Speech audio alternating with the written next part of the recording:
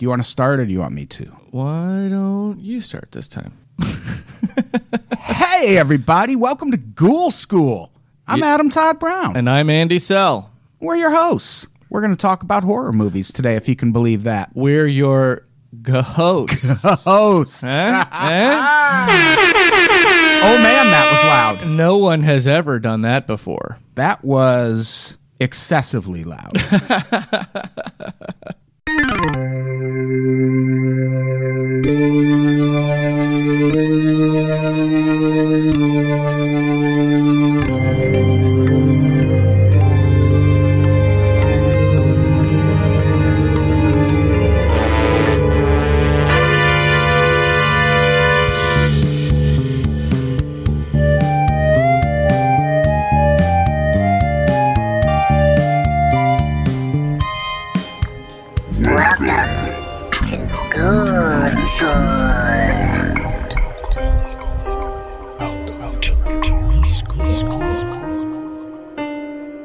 Do you think they make mixtapes for each other in the NSA of other people's conversations? Like that's the only... email them around and shit. Yeah, that's the last bastion of tape trading in America. I want in on those tapes. NSA agents and fish heads. That's all it's down to now. Yeah, so we're back. I'm okay. I don't know. I'm okay too. I just finished the first draft of a feature. Nice. I am doing this. We are doing this. We're doing this. I don't have much else to report right now. Maybe by the time this comes out, yeah, I'll have more going on. That's usually my answer when people are... Because I just do the same thing all the time. I work all the time. So anyway, found footage. Oh, that's right. That's right. We're doing a podcast. We were very much doing a podcast just now. Oh, yeah. It's just not the podcast we do. Right. Found footage. Here we are, episode 2. Today, last time we had the extraterrestrial origins of the found footage genre and some very terrestrial origins, actually. Right. We kind of went a little exhaustive. A neat conspiracy theory around. Oh, my. Yeah. Which you and I should do an episode of the Conspiracy Podcast that I co-host with Connor McSpadden. Oh, wonderful. We could talk about the poltergeist curse. And Yeah. All of that good. shit is great. Yeah, so we're jumping in terms of the main movie, because the main movie we focused on last time was the McPherson tapes or UFO abduction. UFO abduction. Yes. And now we're jumping about 9 years ahead? Yeah, when did last broadcast? It was like 98, 98, right? yes. So about 9 years away from that. And it is... We're not jumping far ahead in terms of technology. No. It's still got the same kind of... The last broadcast very much has the same aesthetic. Well, not really. No. The UFO abduction is a little more crude. Yeah, so UFO abduction was shot on just regular VHS. By the time last broadcast came out, they were shooting on mini DV. So right. The technology had actually improved quite a bit, not just in the terms of the cameras that were being used and the medium used to store the footage, but editing, projection, presentation, right. All of that had become a lot more sophisticated by then. And we'll get into that for sure. We'll go back a little bit. I want to bring something up in from episode 1. I did say, I said some stuff about the first time found footage, and we kind of remarked a bunch about how no one had been using this the idea of found footage for narrative films. That's not entirely accurate. It wasn't used yet for horror films, I think, is what we were more startled by, is just how long it took for an actual straight-up horror film to come around using this format, this new idea. But there were other films around that time, in that time, that had been made using the found footage format. What you would call docufiction. Right. What's frustrating to me right now is we're recording all of these and they'll all be recorded by the time they go up. But someone's going to hear you say that and think, yeah, that comment I left after the second episode. That's why they're talking about this now. Fuck you guys. We're catching this on our own. That's the thing, We too. are our fact checkers. Now, having listened to that, I could just say, let's go back and cut in this little bit. No. But I don't want to do that. I like that we're kind of, as we're doing these, chronicling the growth of the podcast itself, and as we try to sort of streamline the format a little bit. That's kind of a hallmark of Unpop's podcast. Yeah. We just sort of have an idea and launch into it, and then eventually it turns into a good thing. Eventually, like 6 episodes we from find now, our you guys are groove. going to love this. Yeah. I mean, you had things like in 1968, there was a film called David Holtzman's Diary, which we will get into later. It was part of the inspiration, actually, for the film we'll be discussing today, last broadcast. That film had been made, from what I understand and what I've read, meant to be a satire on personal non-narrative documentary films. I've never... Have you seen it? Yes. What is it? What's it called again? It's called David Holtzman's Diary. And if you read a synopsis of this film on IMDb or on Wikipedia or something, it's kind of presented as a commentary on the Vietnam War. A young man who's now an A1 in the draft for Vietnam decides to document his day. That's not what it's about at all. I mean, yes, those elements are there. There's a young man, this character, David Holtzman, played by L.M. Kit Carson, actually, who would later go on to write Texas Chainsaw Massacre Part 2. Oh, wow. Mm-hmm. So what year did this come out? I saw somewhere that it was released in 73, but was made in 67 or 68. Oh, okay. So this is long before Cannibal Holocaust even. Right. But it's not a horror film. Except it kind of is. You'll see this a lot. It's sort of an art film. I mean, when we're talking about found footage on this podcast. We're not talking about Bruce Conner's A Movie from 1958. We're not talking about Adam Curtis's found footage collage documentaries. We are talking about found footage as it relates to horror. David Holtzman's Diary relates to horror in the sense that it is a commentary on media and a certain generation's preoccupation with media, and it's got a lot of male gaze stuff in it, too. This guy is creeping on his neighbor. He's creeping on his girlfriend with the camera. It has a lot of those tropes of turn the camera off, all that stuff. And it kind of moves into Peeping Tom territory. If you haven't seen Peeping Tom, it's a 1960 film, British. It's sort of like Psycho, but with a film camera. And it kind of, in some ways, pioneered the idea of the killer's POV and incorporating literally in this film it's his footage of these people he's killing. So David Holtzman's Diary kind of goes into that. We'll talk a little bit more about that either later in this episode or in the next episode. Yeah. But these movies were being made. In 71, you had Punishment Park, which is not found footage, but it is a pseudo-doc or a docufiction. In 68, you also had Medium Cool, which is not a documentary. It's a narrative film, but set against the backdrop of the 1968 Democratic National Convention unrest. And so it has a piece of history in this narrative film going on in real time. And the film itself is meant to be a criticism of the media and the ethics of journalism. There's a lot of that in the films that were made at this time, predating the horror found footage that we're talking about. There's Special Bulletin in 1983, which was supposedly news footage. It was faked news footage. There was the Manson family movies from 84, and there was a Vietnam War movie called 84 Charlie Mopic from 1989, same year as UFO abduction. Right.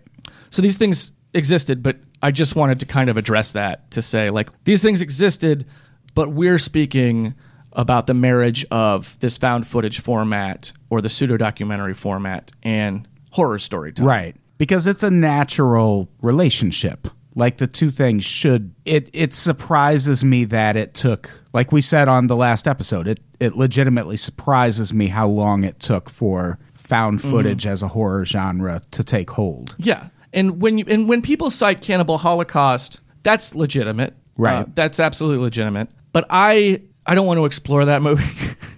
We glossed over it in episode 1, mostly because I have no desire to revisit it. I just don't want to watch it again. Yeah, and it's a brutal movie. It's brutal. It's just there's no joy in it. And it gets worse knowing the backstory behind it. Like, it makes it so much harder to watch. Yes. Just, Yeah, exactly. And it's not that good. No, it's not. It's not a good movie. And it's got a great score.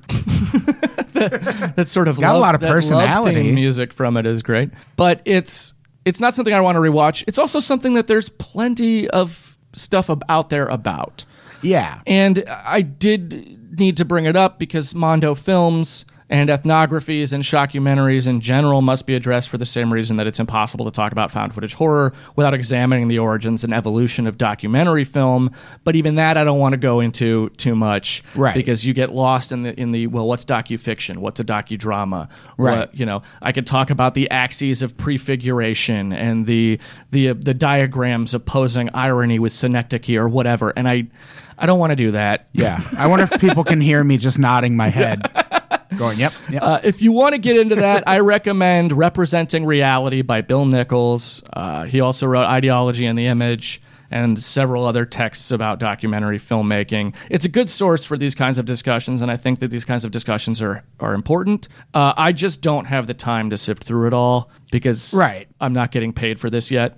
Yeah, that would be a huge time commitment. Yeah. So, yeah, that's that. That's that part of this. Yeah, we can exactly. If you want to talk about the other and how that goes, look into that. Right. The other, though, the concept of the other that is, was the focus of the ethnographies and things like the Mondo films, and especially something like Cannibal Holocaust, is that the other is a natural place for horror. Right. That's what horror is about. Fear is about the unknown, and the unknown as presenting a threat is the ultimate in the concept of the other. Sure. And what's more other than the wilderness? The wilderness. The woods. Well, the ocean, but that's hard to have a horror movie genre the ocean spring up is from just, the ocean. The ocean is just the woods underwater. It's fucking... I'm not a fan of the ocean. Or the woods. I don't fuck with camping. I love woods. Love them. Also want to be in a house with protection from them. Yeah, I would like a house in the woods. Yes. Because nothing bad ever happens in a house in the woods. No, I'd like a nice cabin in the woods. Whoever heard of anything wrong going there? So we're in the woods today, and it's fitting because the film we're going to be discussing is in the woods. The two films we're going to be discussing actually are in the woods. And the woods, that's where horror is born. That's where, when you talk about horror stories having roots in folklore or the cautionary tales, as we discussed in the previous episode, where it's like, you want your kids to be safe, keep them out of the woods, tell them there's a fucking monster in there. Right. The Village. Yeah. Spoiler alert. All right. Can we just have one episode without him? Nope. Guess not. And this, we're talking European folklore, Germanic, Eastern European, even Western European, and North American. Whether you're talking about the Baba Yaga or the Wendigo, the woods has a monster in it. Right. The wilderness has a monster in it, and that's how you got to keep people on their guard about it. It's a good way to keep people in line. Yeah. Keep people from straying too far away, like in the Village. Oh, motherfucker. You're going to make me jump out this window. It's like in the Village when... That's my role on this podcast, just to insert M. Night Shyamalan. This podcast brought to you by M. Night Shyamalan. He's something else. I got a twist for you. Yeah, horror is the birthplace of... Sorry, horror is not the birthplace of... The woods are the woods. Birthplace of horror. And every region has its monster.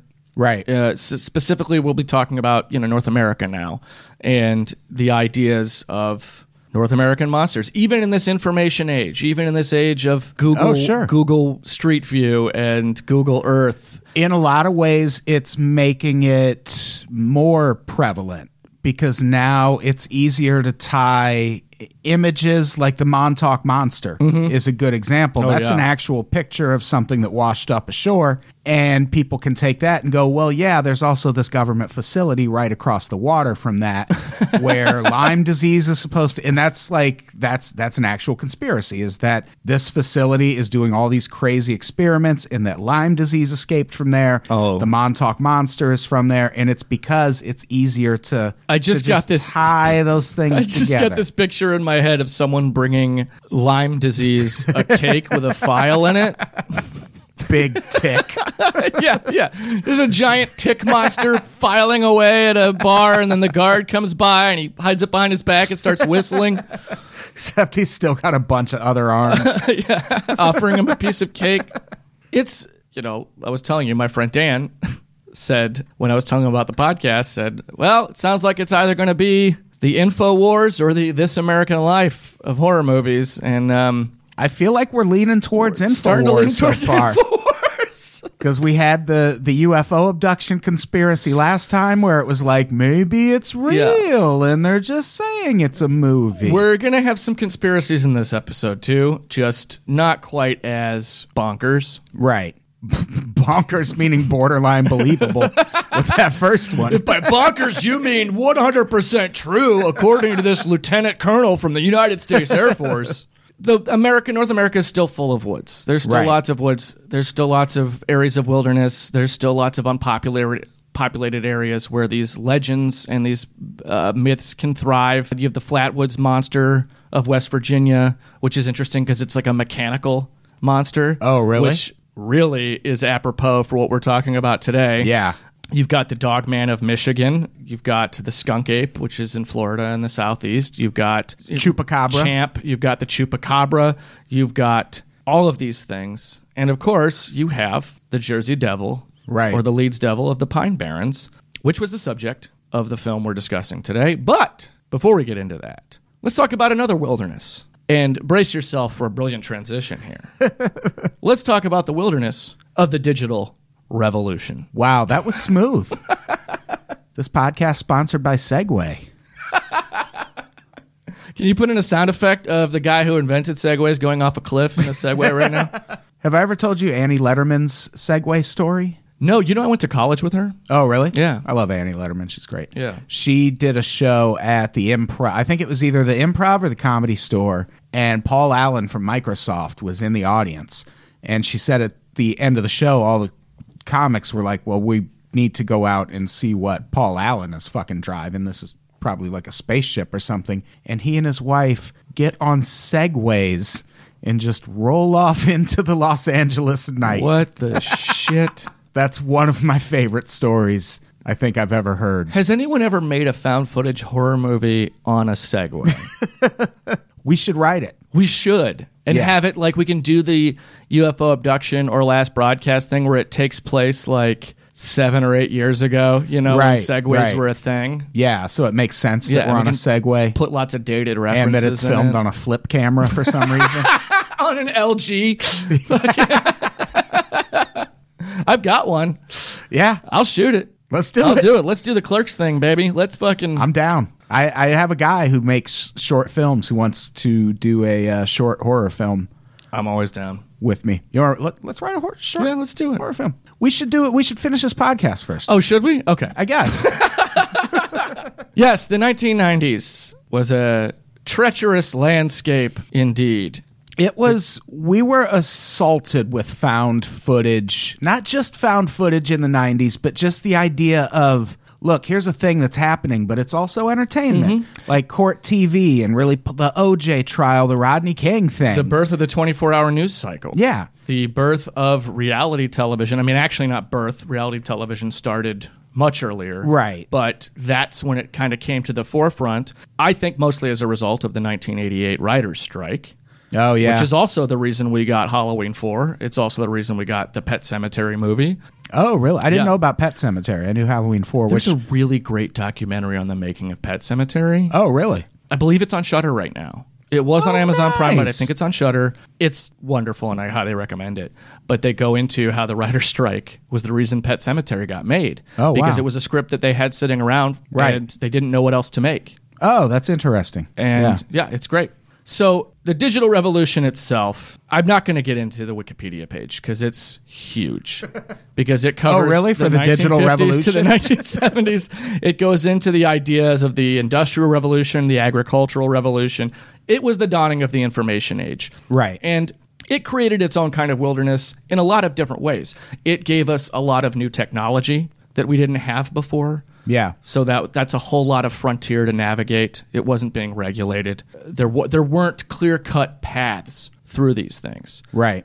in the advancement of the technology. And of course, anytime you have emerging information technology, what comes right at its heels is emerging philosophies, right? Which is its own kind of technology, really.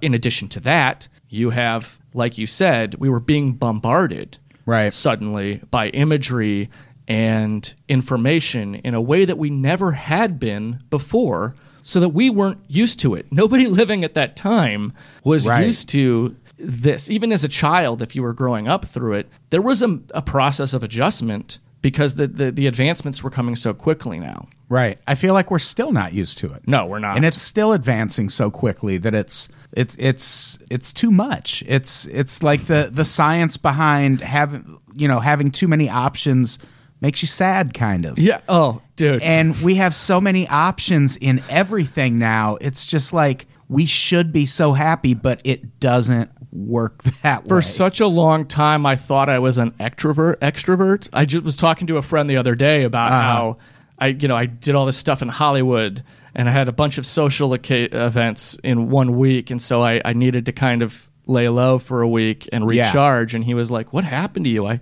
always thought you were this like social person." And I was like, no, I think I was, just because I had enough downtime at that time that he knew me being social. But now with social media and in an industry that constantly requires networking and FaceTime and connectivity. Yeah. And, since cell phones, if you have a job, you're never off the clock. Right. Like, you can't recharge. There's no downtime. Because it's all there. You have to deliberately make an earnest attempt to avoid all of this stuff. Yeah, and it makes it hard to focus. Mm-hmm. And I think that always impacts your mood. Like, not being able to focus always makes you feel a little overwhelmed. Yes, and for someone who has ADHD, that was already a problem. Yeah.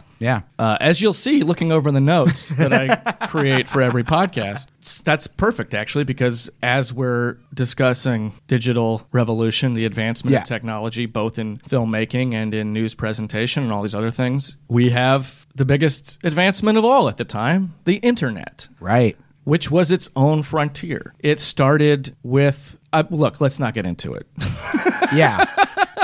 But it's the same thing as everything else you've mentioned. It's just another revolution, sort of, but it's still, for the most part, unregulated. Mm-hmm. And that makes it a little more interesting place to be than on television or the radio or even just in movies. Yes. It was a whole new thing to do that nobody had figured out yet. So there was more of an allure to it because it was a little more exciting. Even as TV was changing, even as film was changing, this internet thing was brand new. It was a new set of woods to go into. Right. And you had, since we'll be getting into folklore, without getting into the development of creepypasta, a lot of folklore that was born on the internet. In the Usenet groups, which Usenet was started in 1980, before anyone really had computers, personally.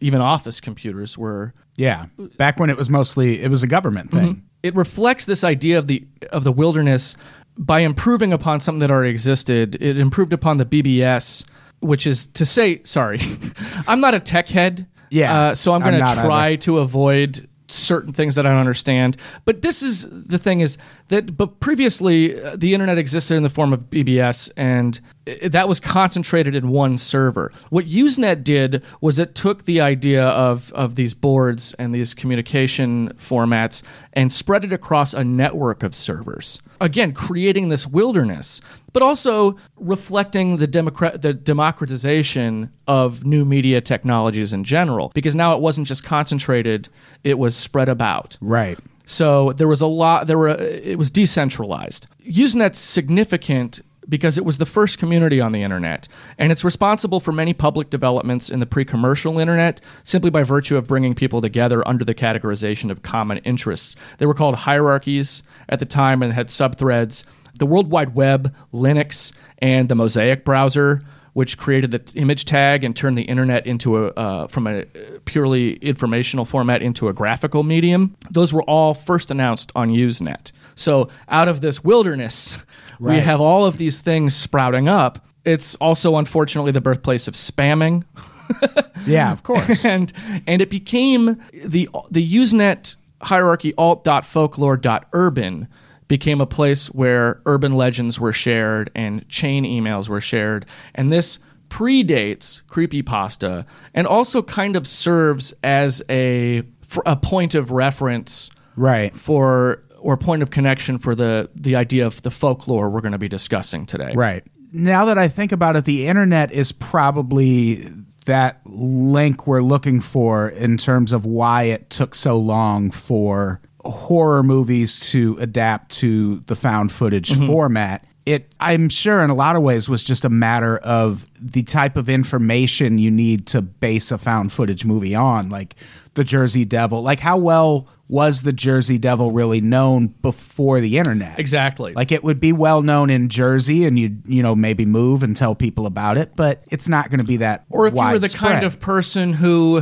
I was a kid that was into stuff like that, so I would get, the Daniel Cohen books or the Time Life books. Right. And research stuff like that. But even those, not a lot of citations, not a lot of grounding in those works. So yeah, if you were from a region that had one of these bits of folklore, if you were from Tennessee, for example, you knew what the Bell Witch was. Right. Outside of Tennessee, maybe not so much. Yeah. Unless Unsolved Mysteries had done an episode about it or In Search of, And people having the ability to see that movie and then go to their computer and go, okay, what the fuck is the Jersey Devil? Yes. In this pre-internet age, when you see something on the internet and you're like, "Ooh, is that real?" Like, yeah, we didn't know. It was like we assumed everything on the internet was fake at one point, just because there was no way to verify any of that shit. Yeah, but at the same time, being able to go to your computer and search the Jersey Devil and go, okay, this is a thing other people have talked about, I can see how it probably lent almost an air of credibility to a movie like The Last Broadcast. Yeah, especially if when you go on your internet to look this thing up, what you get is a fabricated news story that was planted by a filmmaker.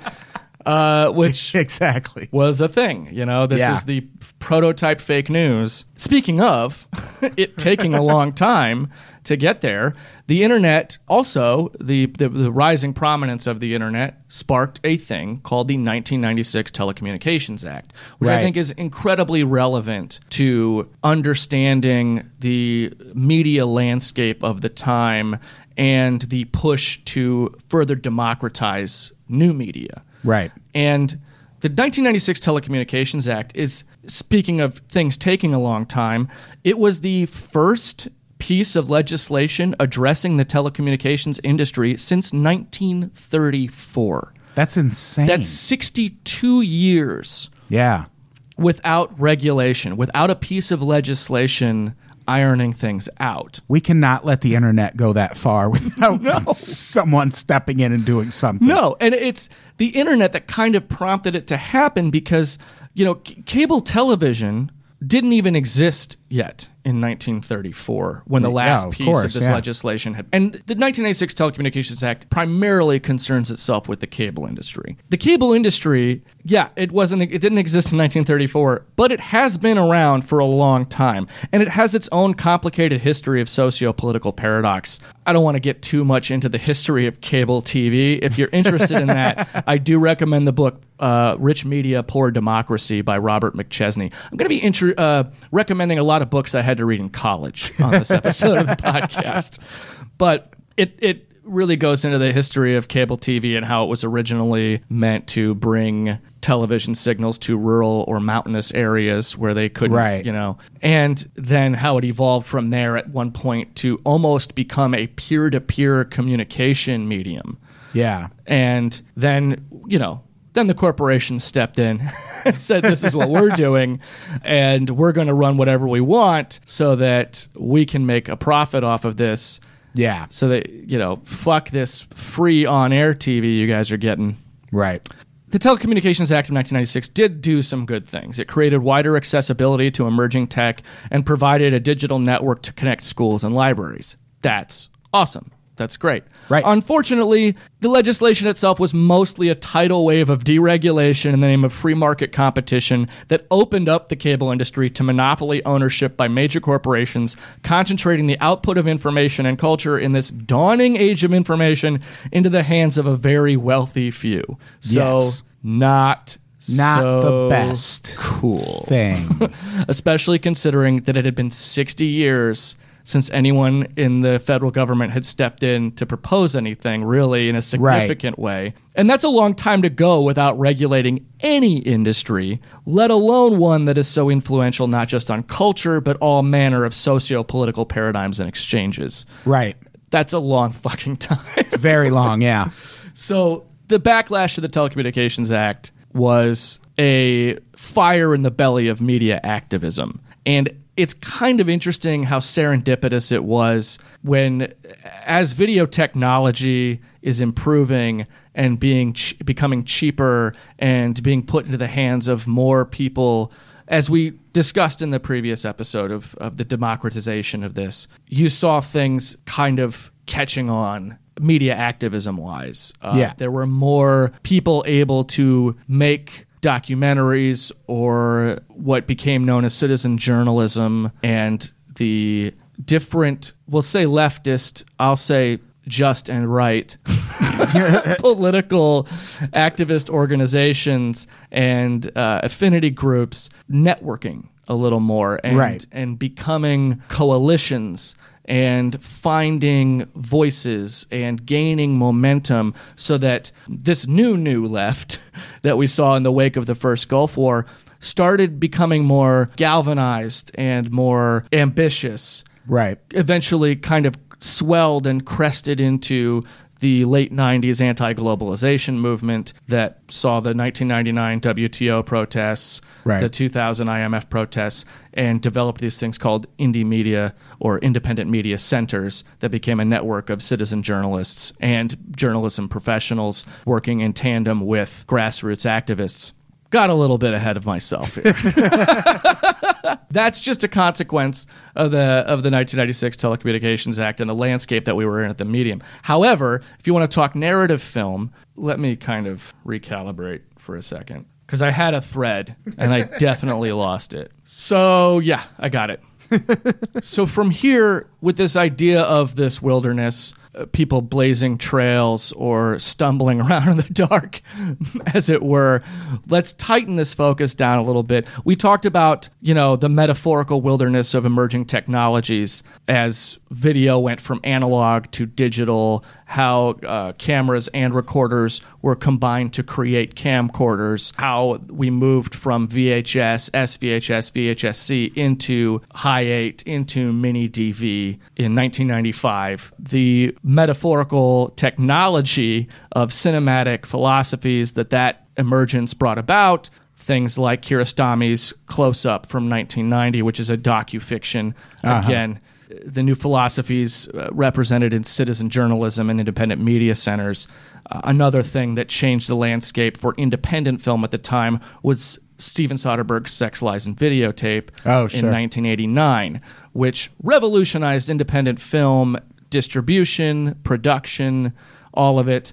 Not to say a certain name, but this film, which was written in 8 days, changed the game for everything when it was picked up by Miramax, who, along with Thin Blue Line, interestingly enough, an Errol Morris documentary, this kind of paved the way for the 90s to be the decade of independent film.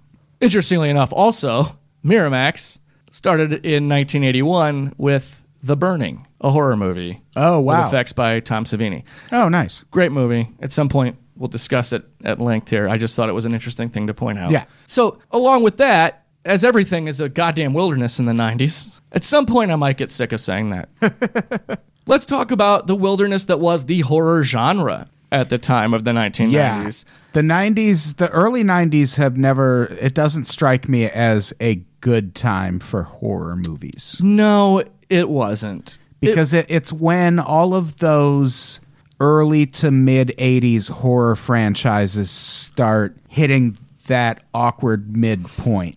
It's when everything starts dying, and I will say, I will offer a disclaimer here. It's hard to pin down an overarching trend for the decade because it's hard to do that for any decade. Decades are like that. Sure. We think of certain things as representative of a specific 10-year period, like when we think of the 70s, we think of disco. Well, even the 90s is... The first half is definitely grunge, but then it's new metal at the end. Then with a whole rave thing in the middle. Right. Like, it's... So that idea that any decade is itself defined by a certain set of cultural phenomena is inaccurate. Right. Early parts of decades, as you said, have more in common with the later years of the previous decade than the later years of their own. And also, too, like you think about REM, they're a 90s band. They started in 79. Yeah, and they did most of their good work in the 80s. Yeah, a lot of things that we think about or associate with a certain decade were actually there before, especially if you grew up like Pixies, I did. too. The Pixies. Yeah, the Pixies. People are like, 80s. they're one of the best bands of the 90s. No, they put out 2 average albums in the 90s. They were one of the best bands of the 80s. But if you're like me and you grew up in Iowa, a lot of times shit didn't get to you until, like, we were still rocking mall hair. The women in Iowa were still doing the mall hair shit with their bangs in like 93. Oh, yeah. And I grew up in Peoria, Illinois. Okay, good. You get it. Did you know that mall hair died in L.A. in like 87? It was already done. That's crazy. Yeah, isn't it? Because there were still like those LA bands. Well, I guess they were all so big by then, like Guns N' Roses and Motley. Like it's not like they were still playing the fucking whiskey and shit like that. They were like touring the world. So I guess that makes sense. Yeah. And even, when you talk about grunge, early 90s. Okay, Nirvana started in 89. Sure. Right. But they were influenced by bands that had already been around. Yeah, for sure. And those bands were a backlash to what was going on culturally in the mid 80s that a lot of times we associate with the late 80s. Anyway, tangent. Right.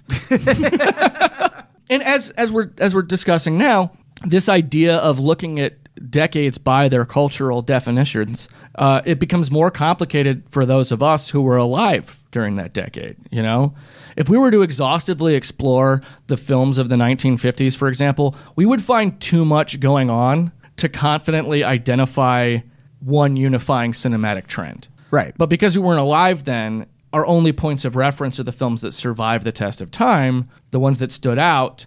So they're the ones that define the decade for us. So we can map these trends. They form a distinct framework. But for those of us that were there, the 90s are pretty muddy water there. Yeah. The woods. You know? For sure. There's a lot going on in there. But we can, having said all that, we can isolate a few things. The idea that in the early 90s, horror was kind of shitty. Yeah. It was the final lap of the major slasher franchises. Right. They were still clinging to their heyday of the previous decade, but they were dying. I mean, Freddy was almost dead. Yeah. Jason was almost in hell. And you bring up, I'm jumping ahead a little, but you bring up Silence of the Lambs. Silence of the Lambs to me was almost like to keep the 90s references going, it was almost like the Nirvana of horror movies, where when that came out, it was like, okay, we just have to do everything different now. Perfect. Because this movie came out and everything's different now. And in a way, it can be seen as a reaction to the excesses of the 80s. Sure. Yeah. You know, the way that Nirvana was basically a middle finger to Guns N' Roses. Right. You can say Silence of the Lambs is essentially a middle finger to Friday the 13th. Right. Yeah. Because there's nothing goofy about it. There's nothing. It's a procedural. It's a very straightforward psychological thriller, but it has a lot of horror elements. Ding, ding, ding. You just said the word of the moment.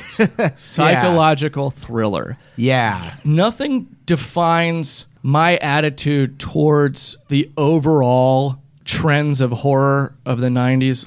Sure. The term psychological thriller in air quotes. Yeah, like Seven, Copycat, right? Kiss the Girls, any of those things. Any of what was running rampant in the 90s that was ashamed to call itself horror. The trend in the 90s basically became, in the wake of the writer's strike and in the wake of all of these slasher franchises kind of burning themselves out, and in the wake of what we considered at the time the masters of horror, all except for one, all of them hitting slumps essentially. Carpenter was, by 94 4, I think. He was on that downslope. Right. He was on his way to not making movies anymore. Tobe Hooper wasn't doing a lot of note in the 90s, nor was Romero. Right. Nor was, Cronenberg had Naked Lunch. Yeah. Which was a big deal, but that wasn't horror. No. Cronenberg suddenly wasn't a horror filmmaker anymore. Right. He did then Crash, He kind of left the genre. A lot of these guys weren't doing horror anymore or were not being given the resources to do anything on a bigger level. You mentioned an exception. Is it Wes Craven? Wes Craven is the exception. Yeah. Wes Craven is the one who really hit his stride around that time. Yeah. He did People Under the Stairs. People Under the Stairs was great. Which, it's not only a great movie that is very prescient nowadays. If you want to talk about the ideas of gentrification and the right wing. Right. People Under the Stairs had its finger on the pulse then. It was also a box office hit. Yeah. It made a lot of money. And he then followed that up with New Nightmare, which wasn't so much of a box office hit. It grossed less than Freddy's Dead. Ooh. Which is sad. But it's so good. New Nightmare is so good. But it's really good. It garnered some critical attention. Yeah. And it's one of those films that we now look back on and say, oh, this is the movie that changed things. Yeah. And it was. Because 2 years later, we get Scream. Right. Which changes everything. Yes. But even in Scream, you have this reflection of the embarrassment of the horror genre. Like people... Yeah. Because you had... Because it was kind of mocking. Yeah. You had two sides to it, really. You had things that called themselves psychological thrillers because they didn't want to call themselves horror because they were scared to. And that was a early to mid-90s thing. Right. That continued on through the late 90s. But by the time Scream comes out in 1996, and then it changes everything as far as studio horror is concerned, as far as theatrically released horror is concerned, it's the other side of that, where it's not embarrassed to call itself horror, but it's embarrassed to keep a straight face about it. And it's all this self-referential, postmodern, in the best cases, and in the worst cases, just this shitty winking irony. Yeah. Where it's like, yeah, we're in a scary movie, but we know it's dumb. Yeah. And I love Scream. I love some of the films that came out in that wake. But the 90s were very self-aware. Yeah, it got a little grating. Yeah, it was a very, apologizing for your silk shirt at the dance thing, Sorry, that was too real a reference from my own personal life. I had a yellow silk shirt that I wore with purple denim shorts. Man, I had this one that was 4 different colors, but they were it almost looked like an 80s, something like someone would wear in an art gallery in a movie in the 80s, It was like fuchsia, and then very nice, like a yellow, and then a black, and then a teal. And I thought it was so cool when I got it, and then I wore it to a dance and was like, I'm gonna kill myself. Yeah, I do know. That's what the horror genre was in the 90s. It was very afraid of itself.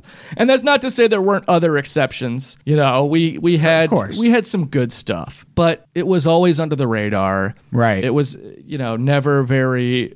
the stuff that we were seeing was this stuff that was ashamed of what it was, or didn't want to associate itself with what we had called horror. So it was a bad time for the genre. That isn't to say that all horror from the 90s was terrible. No. Because you also had people like Ernest Dickerson and Rusty Cundiff.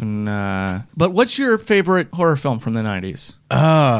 It's probably not the right answer for... Well, no, because Blair Witch wasn't the 90s. That came out in 2000, No, right? It was 99. Oh, was it? Yeah. Because I have a very warm spot in my heart for the Blair Witch same here. project. Yeah. Same here. And a lot of stuff, like People Under the Stairs, Wes Craven's stuff in the 90s was fantastic. See, I would go with People Under the Stairs. Right. I would say it's actually probably a 3-way tie between People Under the Stairs, Tales from the Crypt, Demon Knight. Oh, Demon Knight is so fucking good. Yeah, Demon Knight's wonderful. I forgot about Demon Knight. Yeah. And then, maybe In the Mouth of Madness. I don't know if I ever saw In the Mouth of Madness. Ooh, it's great. I'll have to check it out. It's great.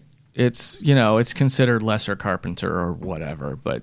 And I did like the psychological thrillers of the 90s, but Seven is one of my favorite movies, but I've never really considered that a horror movie. Yeah, you don't. And again, it might be because of, the 24-hour news cycle, the idea that, fantasy can't be scarier than reality at this point because we're all now very aware of everything that's going on. And in the late 60s and up through the 70s, a lot of horror was allegory. I mean, as it always has been, really. Right. Horror films have been allegory for what's been going on at the time.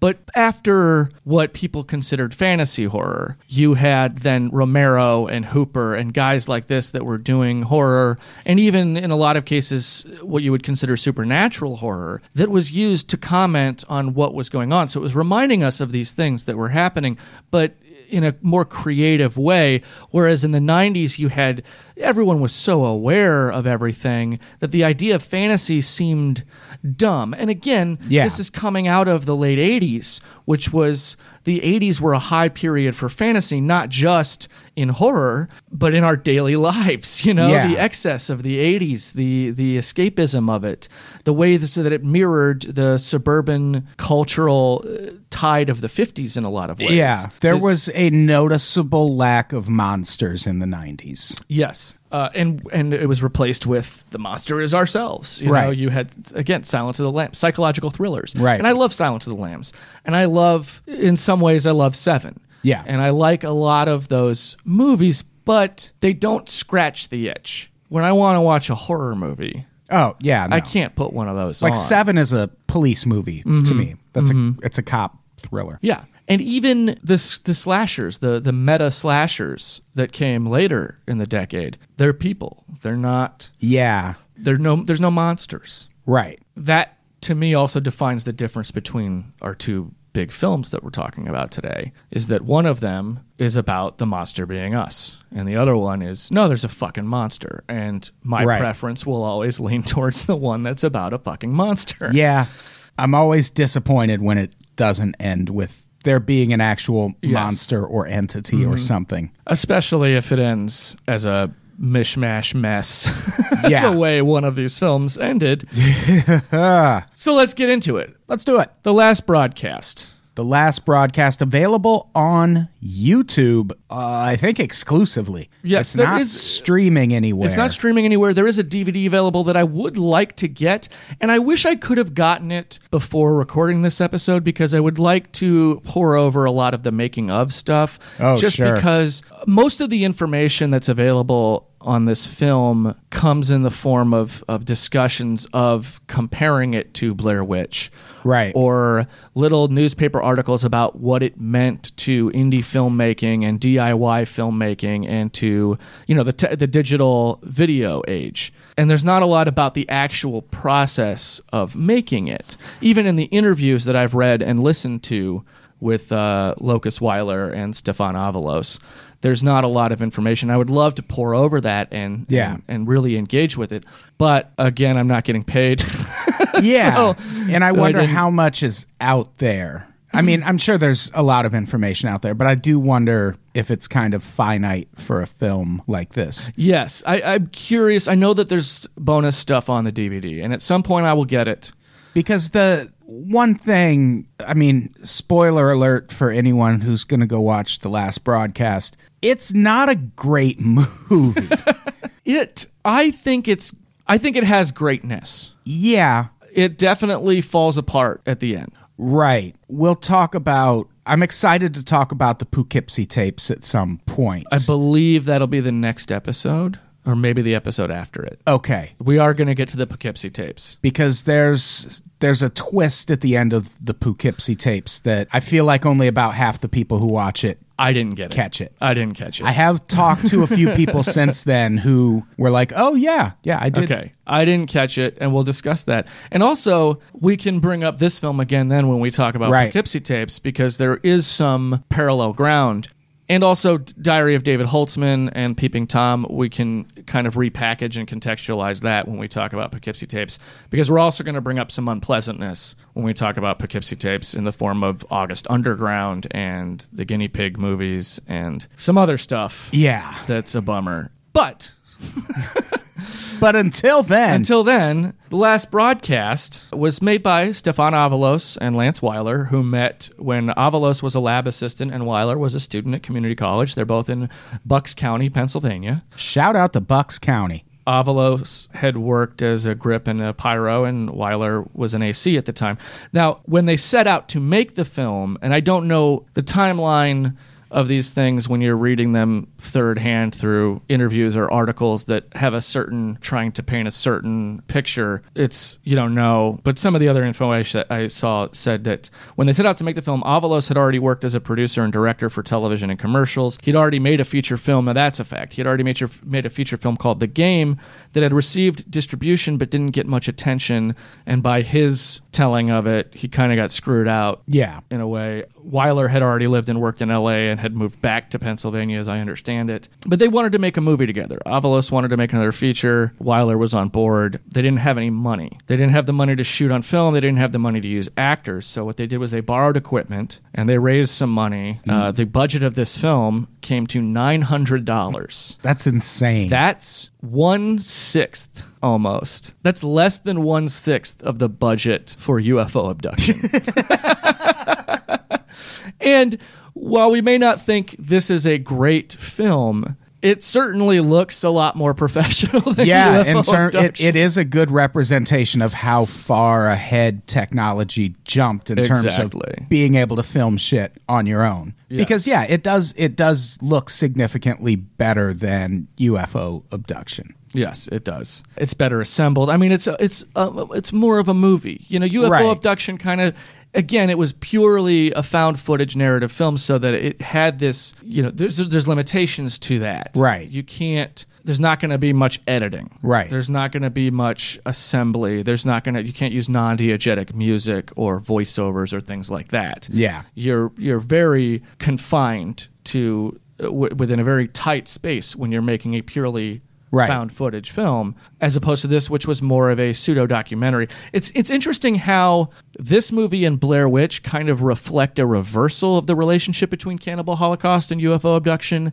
in that Cannibal Holocaust was a pseudo doc with a found footage component at the core of it, and UFO abduction was a purely found footage movie. Last Broadcast is a pseudo doc with a found footage component at the core of it, and Blair Witch is a purely found footage movie. Some would say that decision was influenced by Last Broadcast, but we'll get to that. Right. So, inspired by news tabloids like Hard Copy and supernatural shows like In Search Of, Lance Weiler and Stefan Avalos, and Weiler himself says that he was influenced by David Holtzman's diary. The idea of watching a movie and then finding out at the very end that it's not real, that it's all been scripted and staged. They wanted to do something like that, so they came up with this idea that's actually great. We'll get into the premise in a second, but they chose for their setting, since they didn't have money for sets or a lot of locations,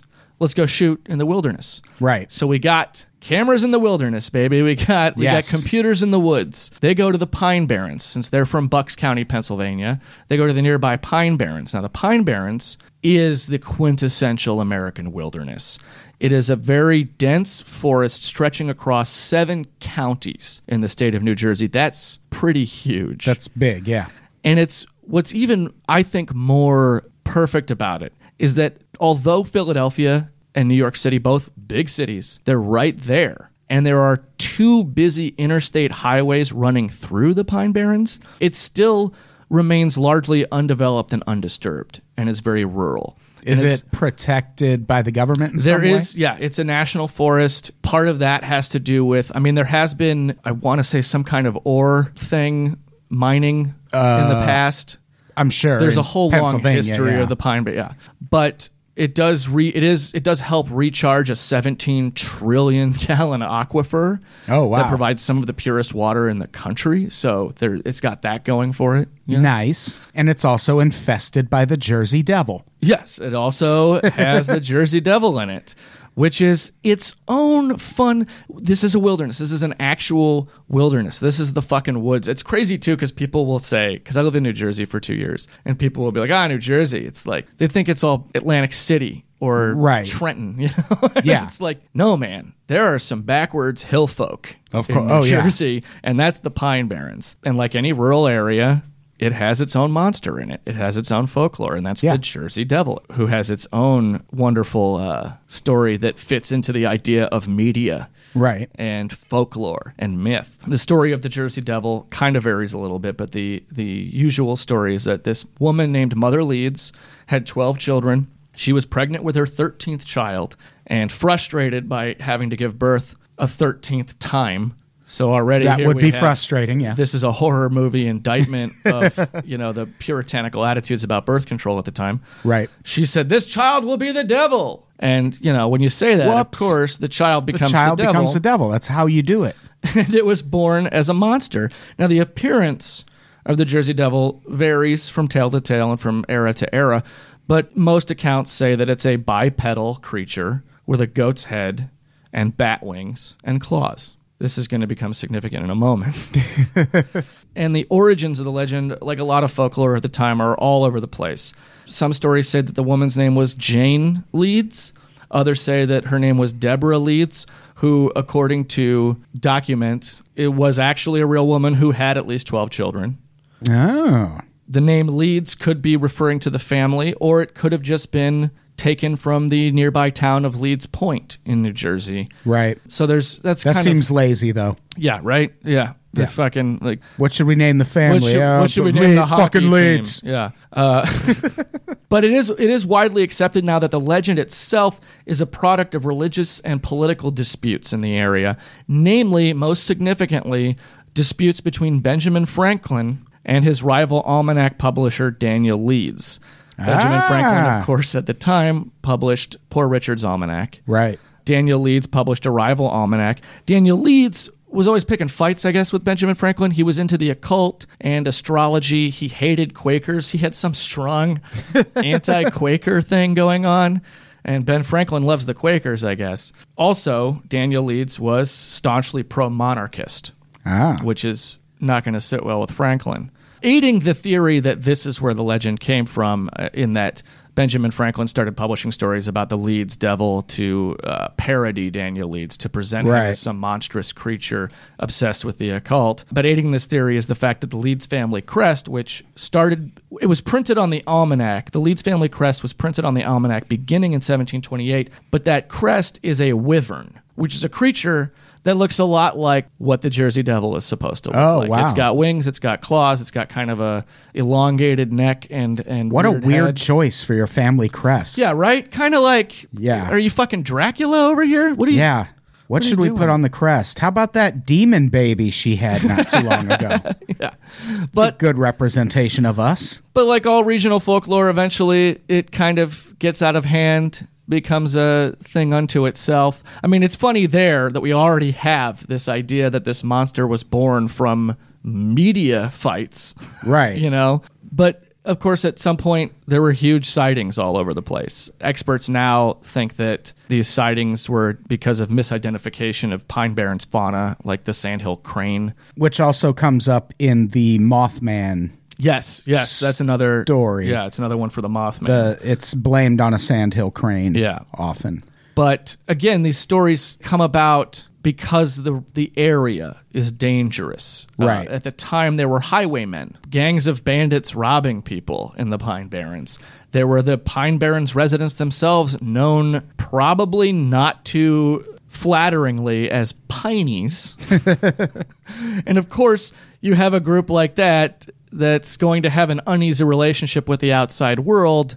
Well, they're going to want to keep outsiders out, and the outsiders themselves are going to want to explain the weirdness of these people, so monster stories. Right. In 1909, the story became huge, and you started having sightings of it all over the place.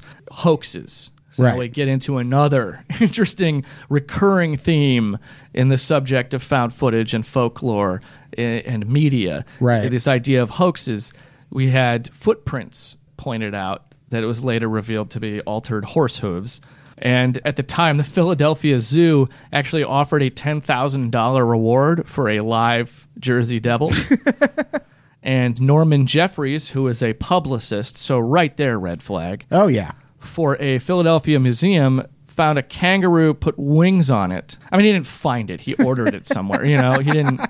He wasn't walking around the Pine Barrens and, hey, there's a fucking kangaroo. But he got a kangaroo, put wings on it, and advertised it as the Jersey Devil to boost museum attendance. That's amazing. Yeah. So already, before television and at the birth of film itself, we have this story that is rooted in the questions of the ethics of media. Right. That's now become this huge thing, complete with hoaxes. Right. During that craze, sightings were reported not just in the Pine Barrens, not just in New Jersey, but in Delaware and in Maryland, which interesting has some crossover with another film. Absolutely. So this was what they chose for their subject, was the Jersey Devil, which is serendipitously or deliberately an interesting choice for a monster in the woods in this wilderness of the digital age. Yeah. Especially for a film that, as we will see, is more concerned with commenting on the media than it is with telling a horror story. Yeah. It's a murder mystery, essentially, this film. Oh, for sure. So the last broadcast is a pseudo-documentary, and it starts with, somewhere around the beginning, it starts with this quote from the character David Lee, who's played by David Beard, who is a filmmaker. So he says that. Credit. Right. And already, we're talking this about the 24-hour news cycle. We're talking about the digital revolution. And we're talking about murders that happened in the actual wilderness, with a red herring. Yes. In the form of this character, Jim Seward. So this says it all. Cameras in the woods, computers in the wilderness. This is what happens when the light of interconnectivity and access to knowledge is pointed in the dark corners of the world. We see monsters. And then we get our pitchforks and our torches in the information village. Right. The title card keeps kayfabe. Fact or fiction is then... So when he talks about the fact or fiction, he's talking about this cable access show, this fictional cable access show called Fact or Fiction. Right. Which is very much a amateur version of In Search Of, with maybe a little Jerry Springer thrown in. And they're trying to do an early version of an internet broadcast. Yes. From the woods. From the woods. Which is still difficult to this day. Yes. It's fun, though, because when they start to double back and give us more information about Fact or Fiction, which is this cable access show run by these two guys, Locus Wheeler and Stephen Avcast, who are played by the filmmakers Lance Weiler and Stefan Avalos. And they're great. I think they're great as these two characters. Yeah, they are good. As Locus and Stephen. But they're not presented as professionals or leading cutting-edge tech wizards. They're presented as these passionate, if opportunistic, amateurs with access to this new media thanks to the democratization of prosumer production tech. Right. And the newly level playing field of the internet and how you can get lost in it. You know, we introduce these two yahoos with their expensive equipment, and then we get this character, Jim Seward. Jim is an intense character. Jim is a fascinating character to me because in a way he is the prototype for a reality TV star. Yeah. He's very handsome and seems like maybe the most put together of the bunch at first. Yes. And then reveals himself to be quite the rage-aholic. Yeah. But it's also like through this footage, the film also like really greatly uses this like creepy footage. It always like freeze frames when he's making an intense, scary face. Yeah. Which is great because that's what the news tabloids do. But they present character witnesses in the film are his landlord and his child psychologist. And they kind of paint this picture of this guy who was into the internet and magic. Right. And I think that's a brilliant pairing because the internet is presented as this interest that people don't understand, the same as magic is. Right. Where it's like, oh, he's into the internet. Like witchcraft? Like, is he doing the dark shit? Yeah, it was this came out in like 98, but yes, it would have been made a little bit before that, and the internet was so young then. Yeah, it was made in 97, and it's made about the murders that supposedly took place in 95. 95, right.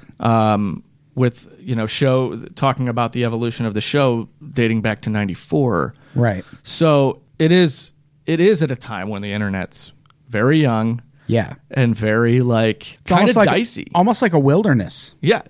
God damn it. I really regret like the one that. depicted in M. Night Shyamalan's The Village. Carry on.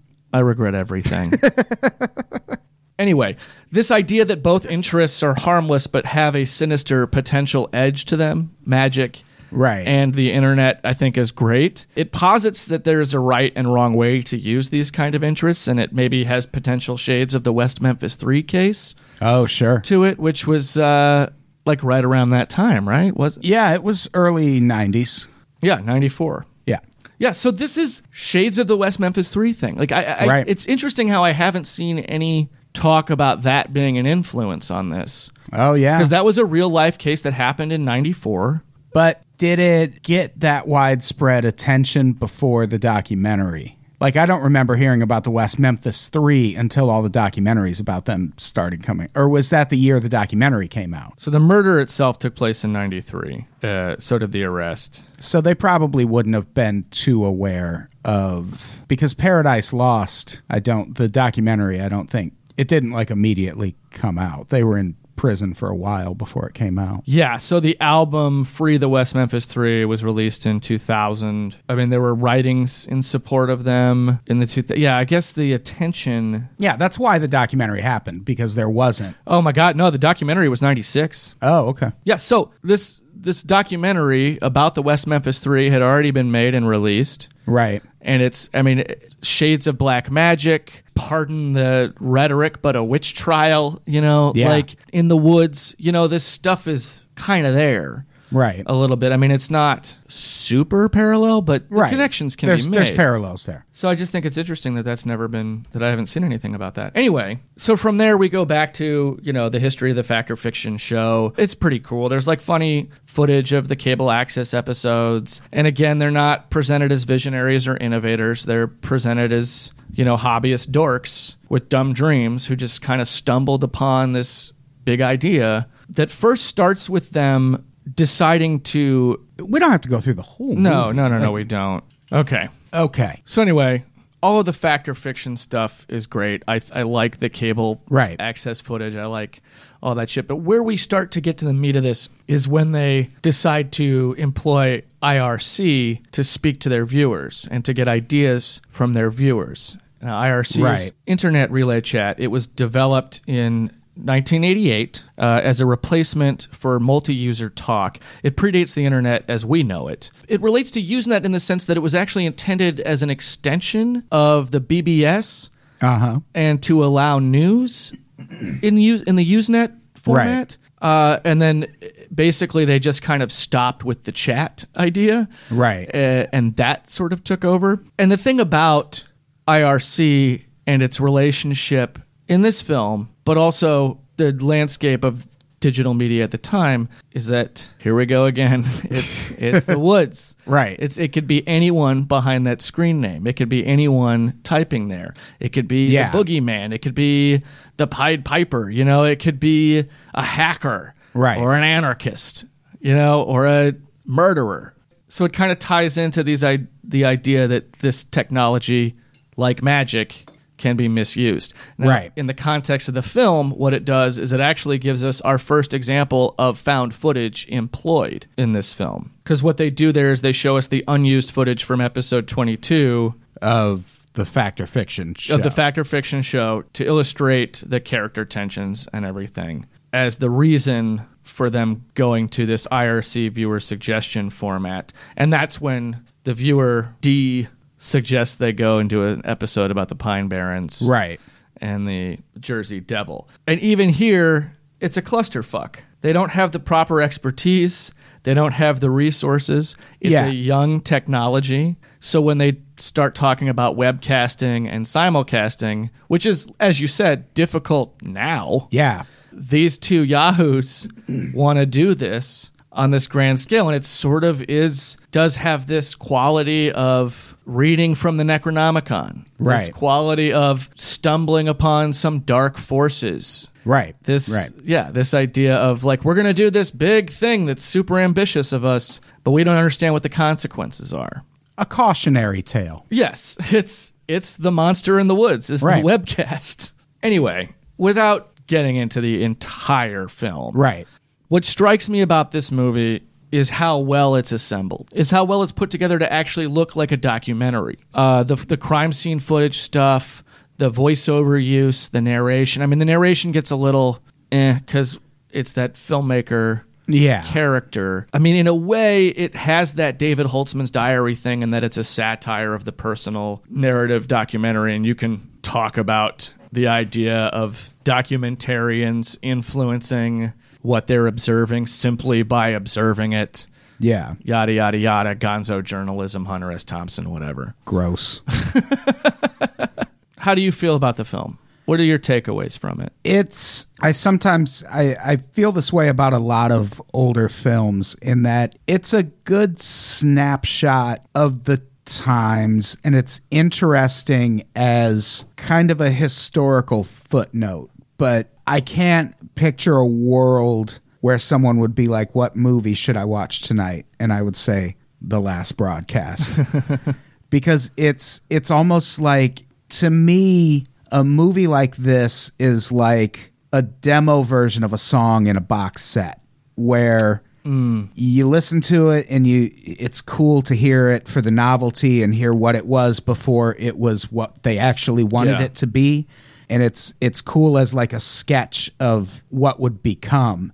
Because it did, like Blair Witch Project came right after this. Yes. And it's interesting in that way, but I don't think the ending is deplorable. The ending's a mess. It's so bad. The ending is a real disaster. And it's a shame because if someone were to ask me, I would never recommend this as a horror film. Right. I would recommend it as an interesting curiosity to someone studying documentary film. I think that's where its power is. It's interesting. It's interesting because where's a dollar I can put in the jar?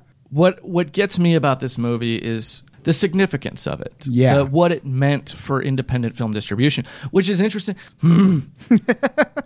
What it meant for independent film distribution, but even that, it wasn't that groundbreaking. It was groundbreaking stuff they were doing, but it didn't seem to leave an immediate lasting legacy. Right. Because it still wasn't a trend yet. Not just in the style of film they were making, found footage component pseudo-docs, sure, but in the idea of distribution and projection and exhibition. It would be a long time before HDNet and day and date kind of stuff were really commonplace. And I think that it broke the mold in a lot of ways, but then people just went back to using the mold. Well, we'll address that in a moment. Yeah, I don't think I would recommend it as a horror movie, but I would recommend it as if you like documentary films and you're interested in narrative pseudodocs or fabrications of non-narrative films. I think this is good because these guys weren't documentary filmmakers. Stefan Avalos only recently made his first feature documentary, but it's made when you watch it. If you've studied documentary film, it addresses it hits a lot of those documentary beats very well until it breaks I don't know how to say this, because in the end it doesn't break the fourth wall. It rebuilds the fourth wall around itself. Kind of, yeah. Because it suddenly isn't found footage anymore, and it suddenly isn't a doc anymore. It's now a narrative film that we're watching that fucks with the chronology of what we've already seen, and honestly kind of undermines a lot of the points it was making about the power of media and some of the more interesting aspects, like this idea that Jim Seward, who is a prototype reality TV star, the guy in the film is studying acting and magic and uses his acting and his magic experience to do some weird, dumb street magic shit, some David Blaine stuff, and appear to be a psychic. He sells himself fraudulently as a psychic using his magic experience and tactics, but to fulfill his ambitions as an actor. He's a fame seeker. He's someone who gets on, and reality TV already existed at the time, and we already had the real world, but this type of personality wouldn't become an archetype for some time. It's a prescient movie. Yeah. It saw a lot of things coming, and it was accurate about it. You know, going back to the wilderness thing, it seemed like the real point they were trying to drive home was that the internet, you're opening yourself up to the unknown. Yeah. When you look into the abyss looks into you, kind of thing. Right. Yeah. And I get what they were trying to kind of imply for most of the movie that it was Jim Seward who represented that unknown that you let in because you were this interested in doing this thing on the internet. When it's actually at the end, you realize it's not him, but it's still the same idea because the implication I got was that the guy making the film maybe is the one who sent them, who maybe suggested absolutely go to the Pine Barrens. That's, I think, almost explicated. Yeah. Not quite, but almost. Right. So they still deliver the same message. Yes, but it's a shift in what the message actually means. Yeah. From something kind of distinct and interesting to something a little more nebulous and cheap. Yeah. Because then when you find out that, this guy set the whole thing up. Yeah, it would have been scarier almost if it had just turned out he was the one that killer. Did it. Yeah. Well, even when it's moving away from him and trying to proclaim his innocence, not to mention the motives of the actual killer not making any sense when you take into account, okay, he sent them out there, he had them do all this stuff, but then why is he mailing evidence to himself and then sharing that evidence with someone else? And being that cautionary and scared of the internet, but also tech savvy enough to jump in an IRC and suggest someone go to the Pine Barrens.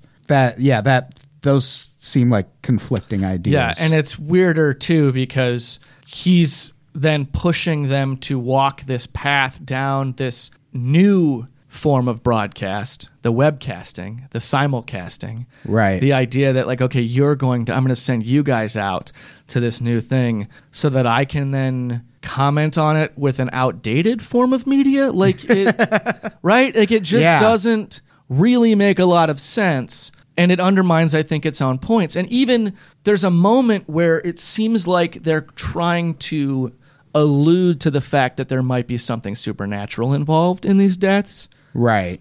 That's my favorite part, obviously. Yeah. Because it's like, oh shit, there might be a Jersey Devil here. Yeah, I did, like, we keep mentioning how bad the ending is, but I did like how the limitations of technology at the time played into the timeline of the movie. Where they're trying to get that piece of footage restored that might show the killer. And it takes like 3 days to render. Like that's great. That was the horror movie to me. I was like, 3 days. I get mad if it takes a podcast 45 seconds. That's great. I really do like the pacing of that. Because they just keep showing it with a little more detail filled in. But then when they show the whole thing, you're like, well, you don't even have time to go, because then immediately it cuts to this dumb bullshit. It feels like The Last Broadcast to me feels like one of those 70s bands, like Television. Like one of those bands that nobody knows, but everyone who knows them is like, that's why I started a band, because I saw this band. They're so great. But then if you're just a casual music fan, you might go back and listen to that album and go, what? Yeah. Like, this is why you started a band? Like, it does contain some things that are like, wow, that's cool. Yeah, and things people build up. Like, this seems like the kind of movie that the right person saw at the right time. And because, like, the Blair Witch Project comes next, this movie had a $900 budget. The Blair Witch is just someone going, what if The Last Broadcast had a $10,000 budget? Well, the things I like about this film, aside from the sort of time capsule quality of it that I really enjoy, are done better in other films. Not just Blair Witch. Lake Mungo has a lot of the stuff that I really admire. Just that idea of like, this feels like an actual documentary. Like, as someone who like studied documentary and made a couple documentaries, like I can watch this and be like, oh, these people know their shit. Yeah. So it's been done better. But it does there's this great moment in it where they're talking about the 45-minute gap in the IRC, and the cop is like, 45 minutes, that's an awfully long time to not be responding to people on the internet. And it's like... No cop would say that. Yeah. Like, what are you, somebody's significant other, mad that they didn't get back to your text quick enough? Like, there's some stuff... Is there a Jersey Devil over there? There's some dated stuff like that kind of feels great. And I do like the reconstructed footage thing. I do like some of the more on-the-nose commentary about the state of media and journalism ethics and things like that. Like, it's very interesting. And when you take it with this context of what was going on at the time and how impressive it was to be the first feature-length narrative film shot and edited entirely in digital video using quote-unquote amateur technology and equipment, that's some pretty impressive stuff. Oh, yeah, for sure. So what happened with this film? Why didn't it become, of the two, why didn't it become the movie that we talk about? I mean, I wanted to talk about it on this podcast with a focus simply because I like to talk about the movie that fewer people are talking about. Sure. Just because that's who I am. But after they finished making it for $900, it's still nuts to me. You know, shot on a VX1000, which was a camera introduced in 1995 and then was obsolete just 2 years later in 2000 by the VX2000.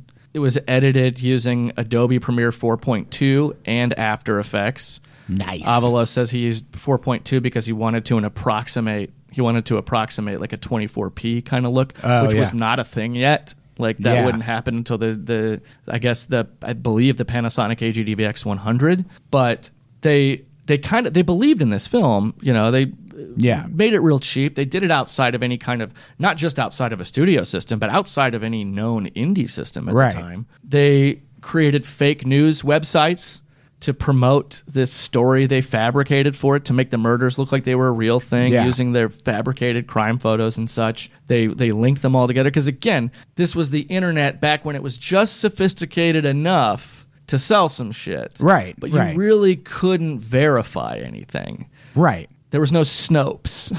You couldn't Snopes last broadcast at the time, I don't believe. Watch someone get back to me like, Snopes was actually a Usenet board in 1987. In May of 1998, it started playing festivals, including the Chicago Underground Film Festival, where it won the Silver Jury Award. It was under consideration at one point for a midnight slot at Sundance in 98. Both Avalos and Weiler went to Sundance that year with the film.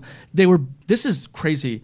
So they had a digital video projector and a hard drive that the film was on, that they carried around with them to film festivals, which is commonplace now. Right. Even print traffic at film festivals largely works in hard drives now as opposed to cans and reels. Right. But at the time, that was not a thing. Yeah. So they're just going around these film festivals with a backpack full of a hard drive and a video projector. Yeah. And they took that to Sundance, pretty certain they were going to get a midnight slot. They passed out flyers of the missing Fact or Fiction guys to kind of get this word of mouth going, something that we would see again later. Yes. But it got pulled. It got pulled from the midnight slot.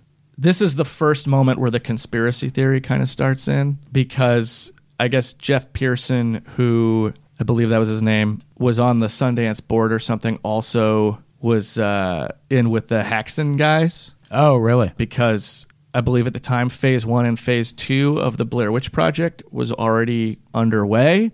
Oh. And so there's this theory that it was pulled because they knew Blair Witch was going to be next year, and they wanted it to get a big distribution deal. Interesting. And that last broadcast would hurt those chances. That's one of the theories. Yeah.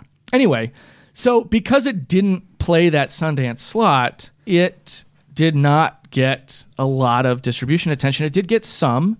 They turned some offers down, but, you know, they didn't get the big deal offer from anyone. Right. So they were DIY about it. And what they did was they decided to self-release it. Avalos formed a company called Wavelength, and that company then partnered with Texas Instruments that had just developed the DLP, the company DPI, and with the company Laurel Space, which was a satellite company.